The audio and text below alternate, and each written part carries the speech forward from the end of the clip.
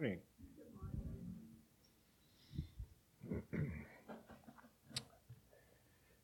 So we're talking about time, and today I'm going to talk about Christ's first coming. And you have had many Christmas services. You've heard people talk about the Nativity. So I want to talk about it in a little bit different light this morning. We are going to cover a lot of Scripture. The one place that I just want you to stay in is Luke chapter 4. We'll get there. But I wanted to start with a passage from Isaiah. And we've heard this. You hear this every Christmas, at least verses 6 and 7. This comes from Isaiah chapter 9.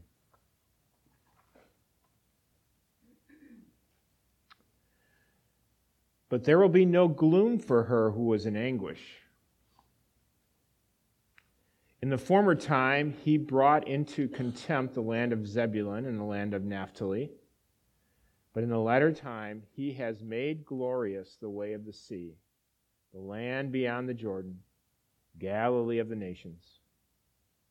And the people who walked in darkness have seen a great light. Those who dwelt in the land of deep darkness, on them a light has shone.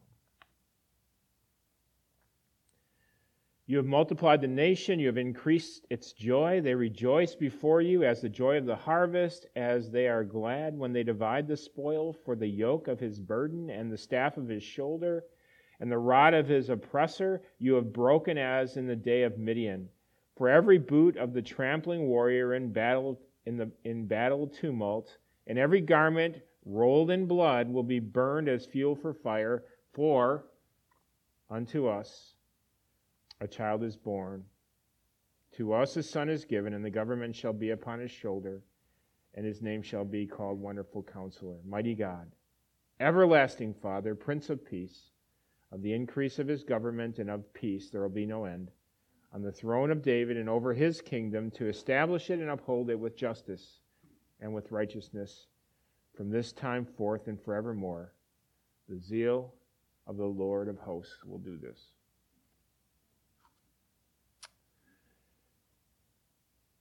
So, this is a very complex passage. Very complex. And here's why, because it ends with this declaration that there's going to be a son. And it ends with the declaration of all these things that have to do with the Davidic kingdom and God's everlasting kingdom and everlasting Father, Prince of Peace. And it begins with a people who are in darkness, the nations. Very complicated. So I'm going to try to make a complicated subject simple this morning. I hope I can do that.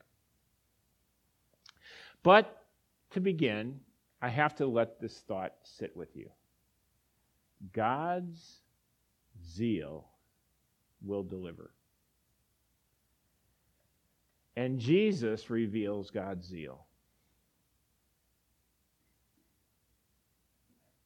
I think we underestimate what the Word of God tells us. It gives us hints. I have now gone through 4 children who all were trying to figure out what they're going to do for the rest of their life. Do I go to college? Do I not go to college? If I go to college, what am I going to do? And, or what should I do this year? Should I be in this sport or that sport? Or all kinds of decisions. Wouldn't it be nice to have a hint? You know, like if Iska opened up her diary one morning, and, she gets a new hint for today, how she can make a decision. Scripture gives us not just hints, but gives us truths that we can count on. So I want to begin with darkness this morning. How many of you have ever been in the dark? How many of you have a specific memorable experience about being in the dark and not having any light? Okay, I'm going to give you 2 of mine. The first one, I'm not going to tell the full story, but I was in a 1977 Chevrolet Caprice trunk. And I'm not going to tell you that story, because I don't tell anybody that story. I had to tell my family, and I don't even think they appreciate it. But when I got into this trunk, my experience of being in trunks was from my dilapidated 60s cars, which if you got in the trunk of a 60s car, pretty much, and I had a Chevy Impala, you could actually, with your hands, lift out the back of the bench seat, and you could actually crawl into the front of the car. And in my cars, there were holes all over. So when I could close my trunk, and there was light here, light there, light all over the place. Well, I was in a trunk, and it was pretty dark, and I kind of panicked. But I'm not going to tell you that story. My other story comes from Boy Scouts. Now, we have a good Boy Scout system here, and I have only good things to say about Boy Scouts, but I don't have that many good Boy Scout experiences to tell you about. So I'm going to tell you about two of them, and this one has to do with darkness. So I'm in 5th grade and just started Boy Scouts from Cub Scouts and meeting all kinds of new people, and we're going to take a trip, and we're going to go to Eagle Cave. Now, there aren't many caves in Wisconsin, so you got to drive quite a ways to find a cave. And we're going to Eagle Cave, and we're going to camp out and sleep 2 nights in Eagle Cave. Now, this is my first year in Boy Scouts, so I don't realize what I need to do to protect myself. So this is what happens. We get in a bunch of cars, we drive to Eagle Cave, and I'm going to follow everybody else. Well, the first place we go after going through registration is to find a place to put your sleeping bag. Well, wouldn't you know it, we weren't the first ones there. It's always good to be the first ones there. And we came to this small part of the cave. And I say small because if you've ever been in Carlsbad Caverns or Mammoth Cave, they're big. The Eagle Caves. Not very big. And the place where everybody slept was long, and I don't know, it probably was about 15 feet wide, but it probably wasn't more than 8 or 9 feet high, and it went dark, way in the dark. And we had 150 Boy Scouts there from all kinds of different troops. We might have had, 15 from our troop.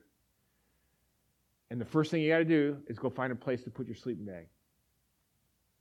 Well, I followed the rest of my troop down to the end of the cave, and the last person had a sleeping bag set down, and right next to it was a river of running water. Okay, well, I'll go back. So I go back trying to find a spot, and there was a spot. Dribbling water. And I said, okay. Well, there was a small dry spot there, so I didn't put my sleeping bag out like everybody else because I wasn't going to get soaked. So I put it, rolled up, and I put my stuff over in the corner. And I don't think I'd really known what dark was until they turned out the lights at 9 o'clock. So I roll out my sleeping bag, and of course it doesn't take but a couple of minutes, and my sleeping bag is soaked. I was going to bring it for you this morning. I still have it. It's in the back of my car, many rips in it. There's a Coleman sleeping bag, and that Coleman sleeping bag, it just soaked up all the water. So I remember sitting there, and I'm sure. And the other thing was that it was spring, and it just so happened it was pretty nice outside, like 55 degrees, sunny. But in a cave, they don't care, it's always the same. So I'm in my sleeping bag, and I'm wet, and I'm soaking, and I don't know. I don't know that. When you're in a place like that, every second is going tick, tick, tick. And I still remember the first night, I could not sleep. I'm freezing cold, and I'm thinking, okay, when is it going to be? When is somebody going to say, turn the lights on, I didn't bring my flashlight, but I couldn't turn it on anyway. It was lights out all night. I did get some sleep, but I could not wait. I could not. Maybe I got an hour's sleep, and I was just waiting for someone to say, it's time to wake up. And I remember just thinking, please, I'm listening for breaths. I'm listening for rustling. I'm listening for anybody who can, it shows me that people are starting to wake up. It was dark, and I was uncomfortable, and I would have given anything to be home. I didn't know that you could go to a leader. Well, I did go to a leader. I go, well, you just find a place, and it's like, okay. I didn't know that anybody would look out for me. I was just there, and I was the peon of what I saw was got the worst spot in the whole cave. Back on that now, I lived through it. Didn't really dent my spirits, but I remember that being the longest, darkest night of my life.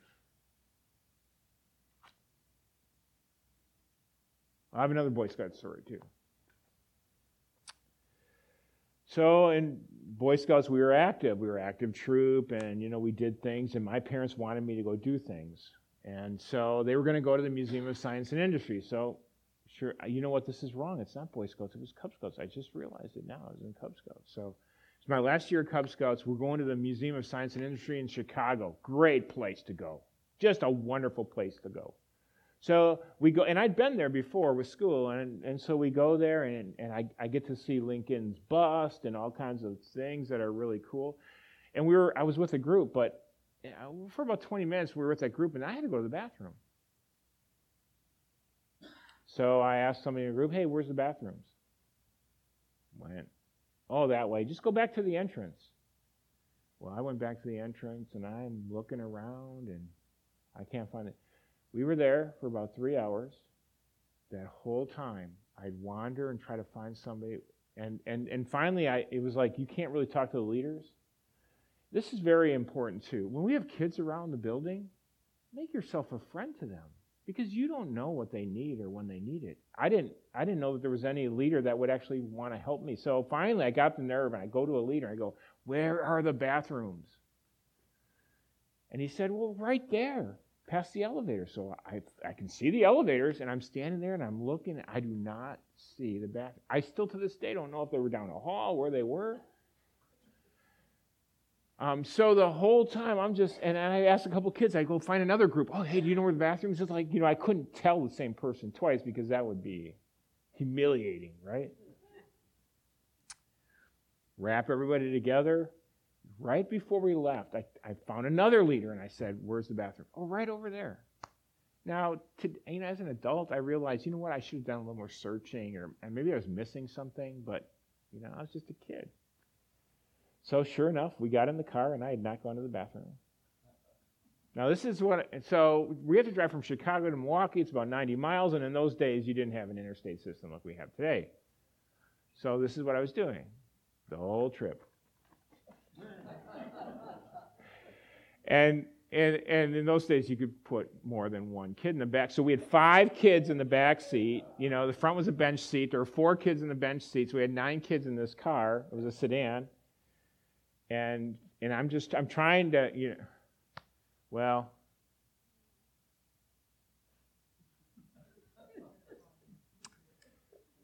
I made it out the door of the car.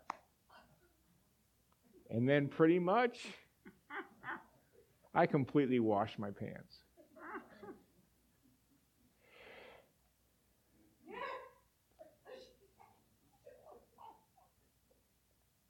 And I remember I had to ring the doorbell. I don't know why I had to ring the doorbell. Maybe I was embarrassed. I'm sure our front door was open. I don't know. But I came up to the door, and I rang my doorbell, and my mother comes to the door. I don't know what to say. I just did the one thing that I've probably been told a million times to do. If you have to go to the bathroom, go to the bathroom. Don't soil your pants. And I'm a third grader.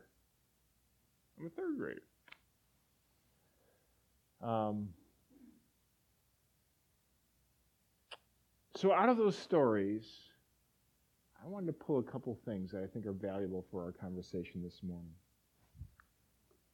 And the first one is that,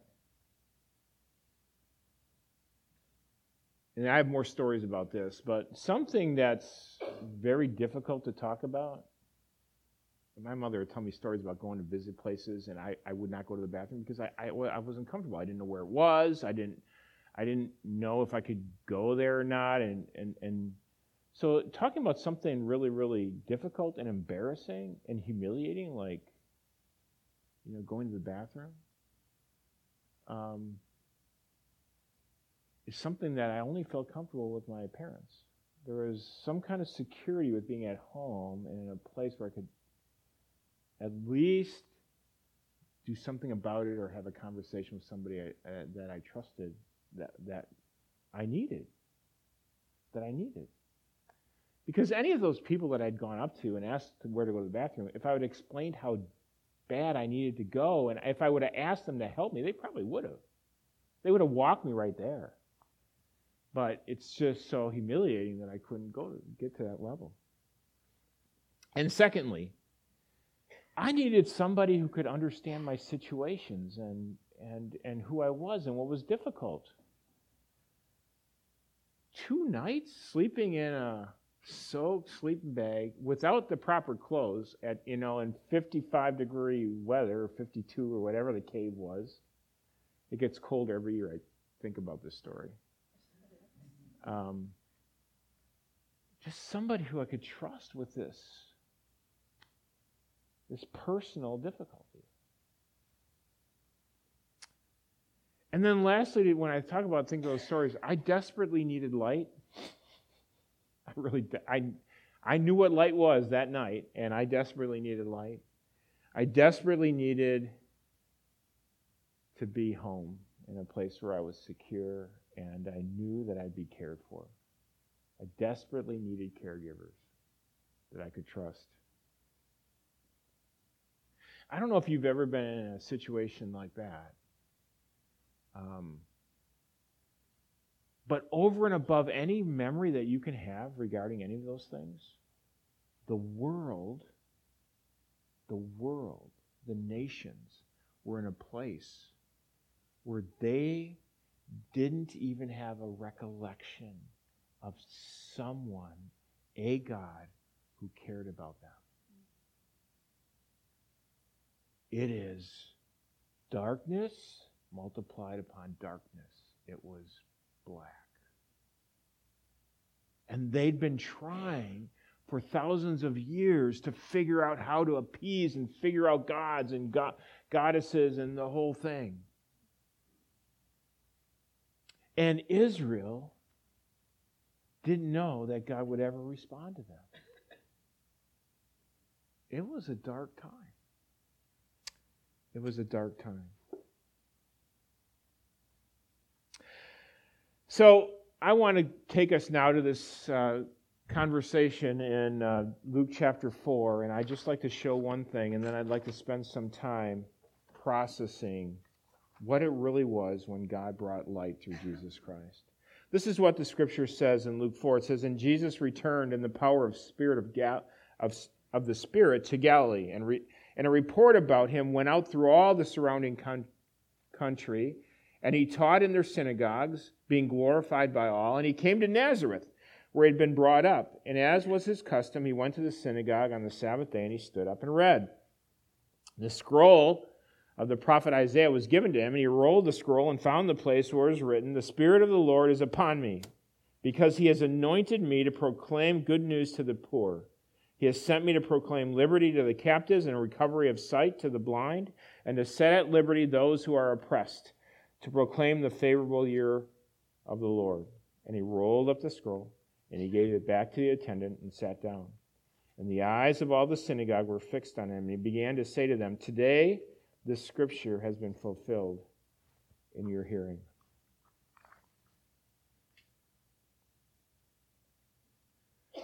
Now, when we look at this passage of Scripture, I want to tell you that we have a Creator who understands human waste,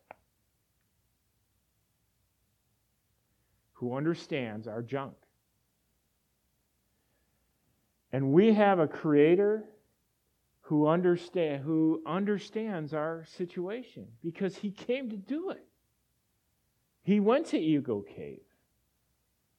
I won't say that he got into the trunk of a car.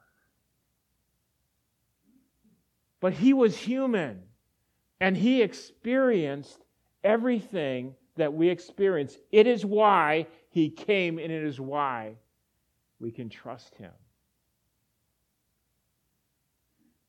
with the things that we're going through.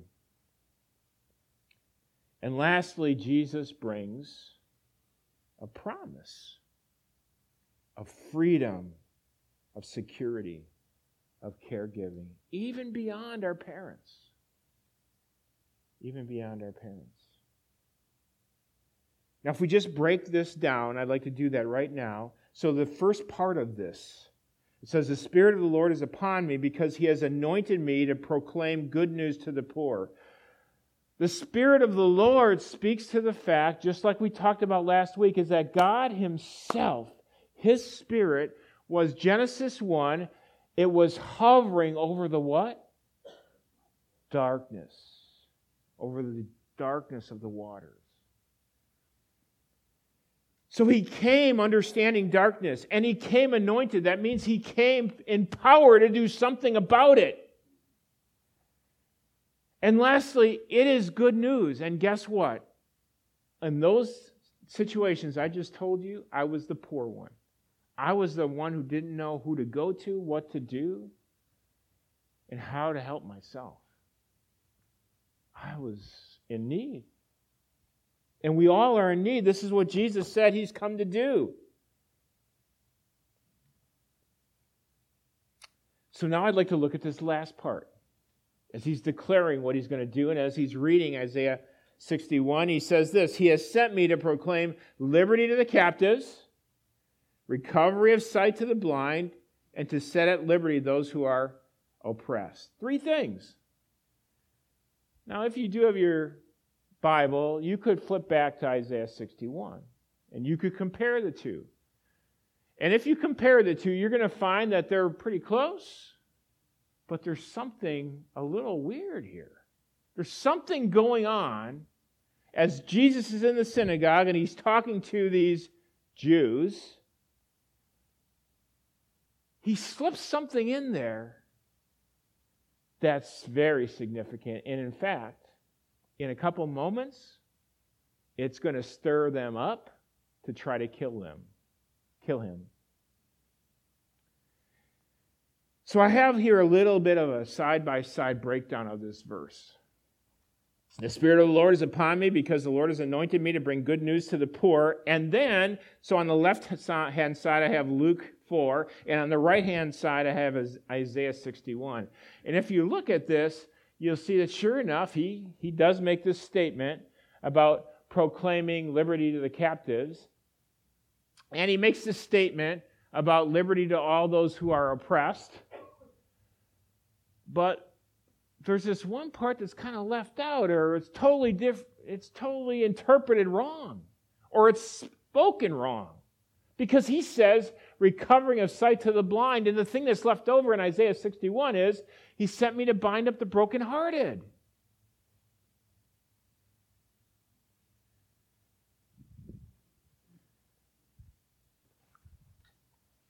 Doesn't make you think? Where does he get blind? Blind is pretty obvious. I mean, it's a word that's very clear, whether it's in Hebrew or in Greek or Aramaic. If you're blind and you're recovering sight, that's pretty clear language. Well, the answer is given in the nativity accounts. Parts that we miss. Look at this. Luke chapter 2. Jesus is brought to the temple, and Simeon took Jesus up in his arms and blessed God and said, "Now, Lord, you are letting your servant depart in peace according to your word, for my eyes have seen your salvation that you have prepared in the presence of all people. A light for revelation to the Gentiles or the nations, and for the glory to your people Israel."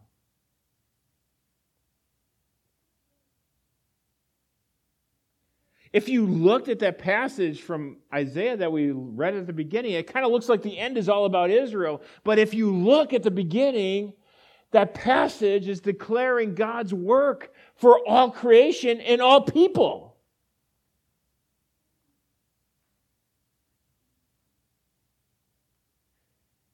What Jesus is doing is he's actually very intelligently bringing in Isaiah 42. This is what it says in Isaiah 42. Thus says God, the Lord, who created the heavens and stretched them out, who spread out the earth and what comes from it, who gives breath to the people on it, and spirit to those who walk in it. I am the Lord. I have called you in righteousness. I will take you by the hand and keep you. I will give you as a covenant for the people, a light to the nations. Next verse. To open the eyes that are blind, to bring out the prisoners from the dungeon and the prison, and from the prison, those who sit in darkness.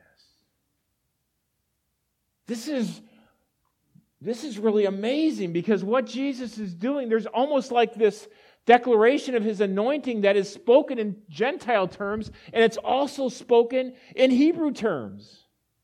Doesn't matter who you are. It really is quite remarkable.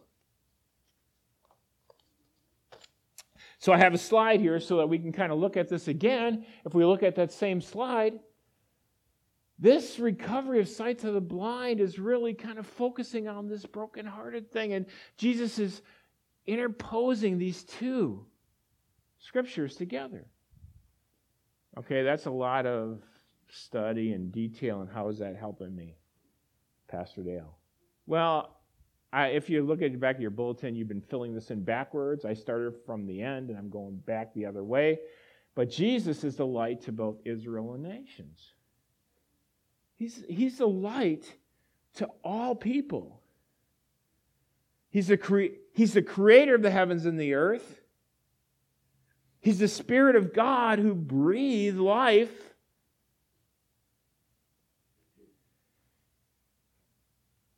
He's the one. Now,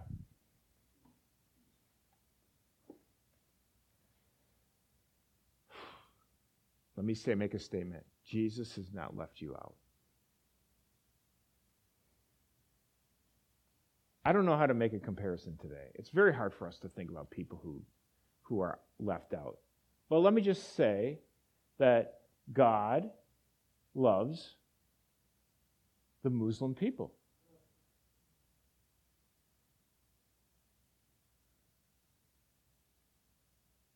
It is not a perfect comparison, but there is a lot of enmity between us and them. I'm speaking generalities now. We have had conflict. We have had murder. We have had killing. This is how the Gentiles felt about Israel, and this is how Israel felt about the Gentiles.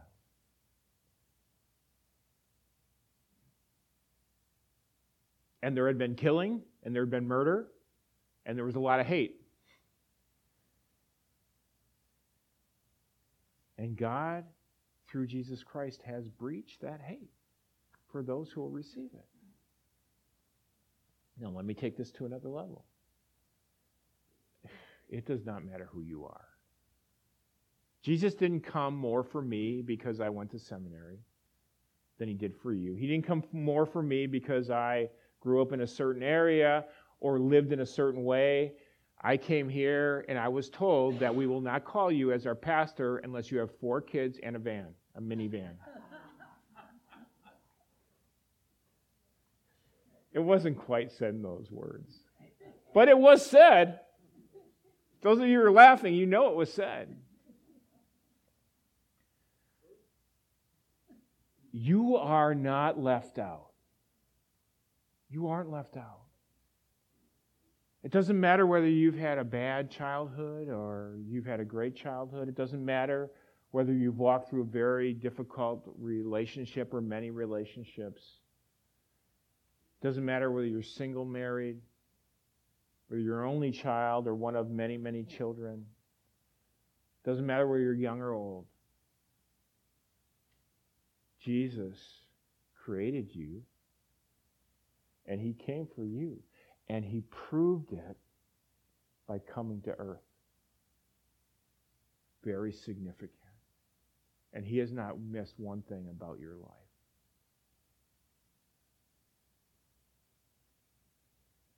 You thought that he forgot about something. He has not forgotten. And he desires to bring light to you.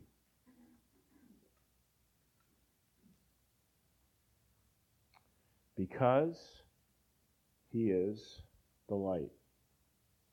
Now, I want to end here with this, like your last fill in the blank. For those of you who just have to fill in all the blanks, okay? Jesus came from obscurity. Now, this is very significant because you and I, we always plan like, okay, well, this is how you'll help me, God. Tell me. Okay, and I'll just bring up some situations. I need rent. I need my rent tomorrow. God, give me my rent. Can you please give me my rent money? So this is how we think about it. Okay, well, let's see. It could drop from the sky. Or let's see, there's one of these two people I'm going to talk to. Or we plan how that's going to happen. We plan it in our world. We don't think, oh, you know what I really need is I need a safe place where I can live. We don't think in those terms because we create our own terms. This is the place I'm not moving. This is the place I'm going to be. And God, I need money. You got to think out of the box. Because God has thought way out of the box and provided his light for you. Not to do what you want, but to reveal himself as the provider and sustainer of life. Get it? Now, just to kind of end the stories, because my whole processing of those stories were completely, I was left out and I had no help. And as I thought about it, you know what? God provides answers if we're just willing to look for the answers. If I, as a little boy, now I wouldn't have done this, but if I would have stood by those elevators, which I know everybody's pointing to me at these elevators. I saw the elevators. If I would have just stood there, like looking around, I wouldn't have put my hand down here. But if I would have just like stood there like for 20, 25, 30 minutes, someone would have come up and said, little boy, do you need help? Right? But my world was, it's embarrassing. Go find a person. You can't talk to somebody. I mean, who knows what all was in my mind. So I was cutting out probably thousands of people who would come to my aid. When I think about that Eagle Cave, I remember. Now, what happened was all the troops, all the boys, you slept together with your troop until it got wet or damp. So right next to me was a boy who he only got a little bit of his sleeping bag wet because, it was a pretty clear little kind of divot in the cave. But he did get some of his sleeping bag wet. And he was not next to his troop. He was all alone sitting there. And I was alone and sitting here. My troop was way down there. Who knows where his troop was? You know what? We could have made it through the night together. Never thought about that boy until I started processing that whole story later. He might have been up the whole night too. He wasn't as wet as I was, I can tell you that. But he was wet. And he was alone.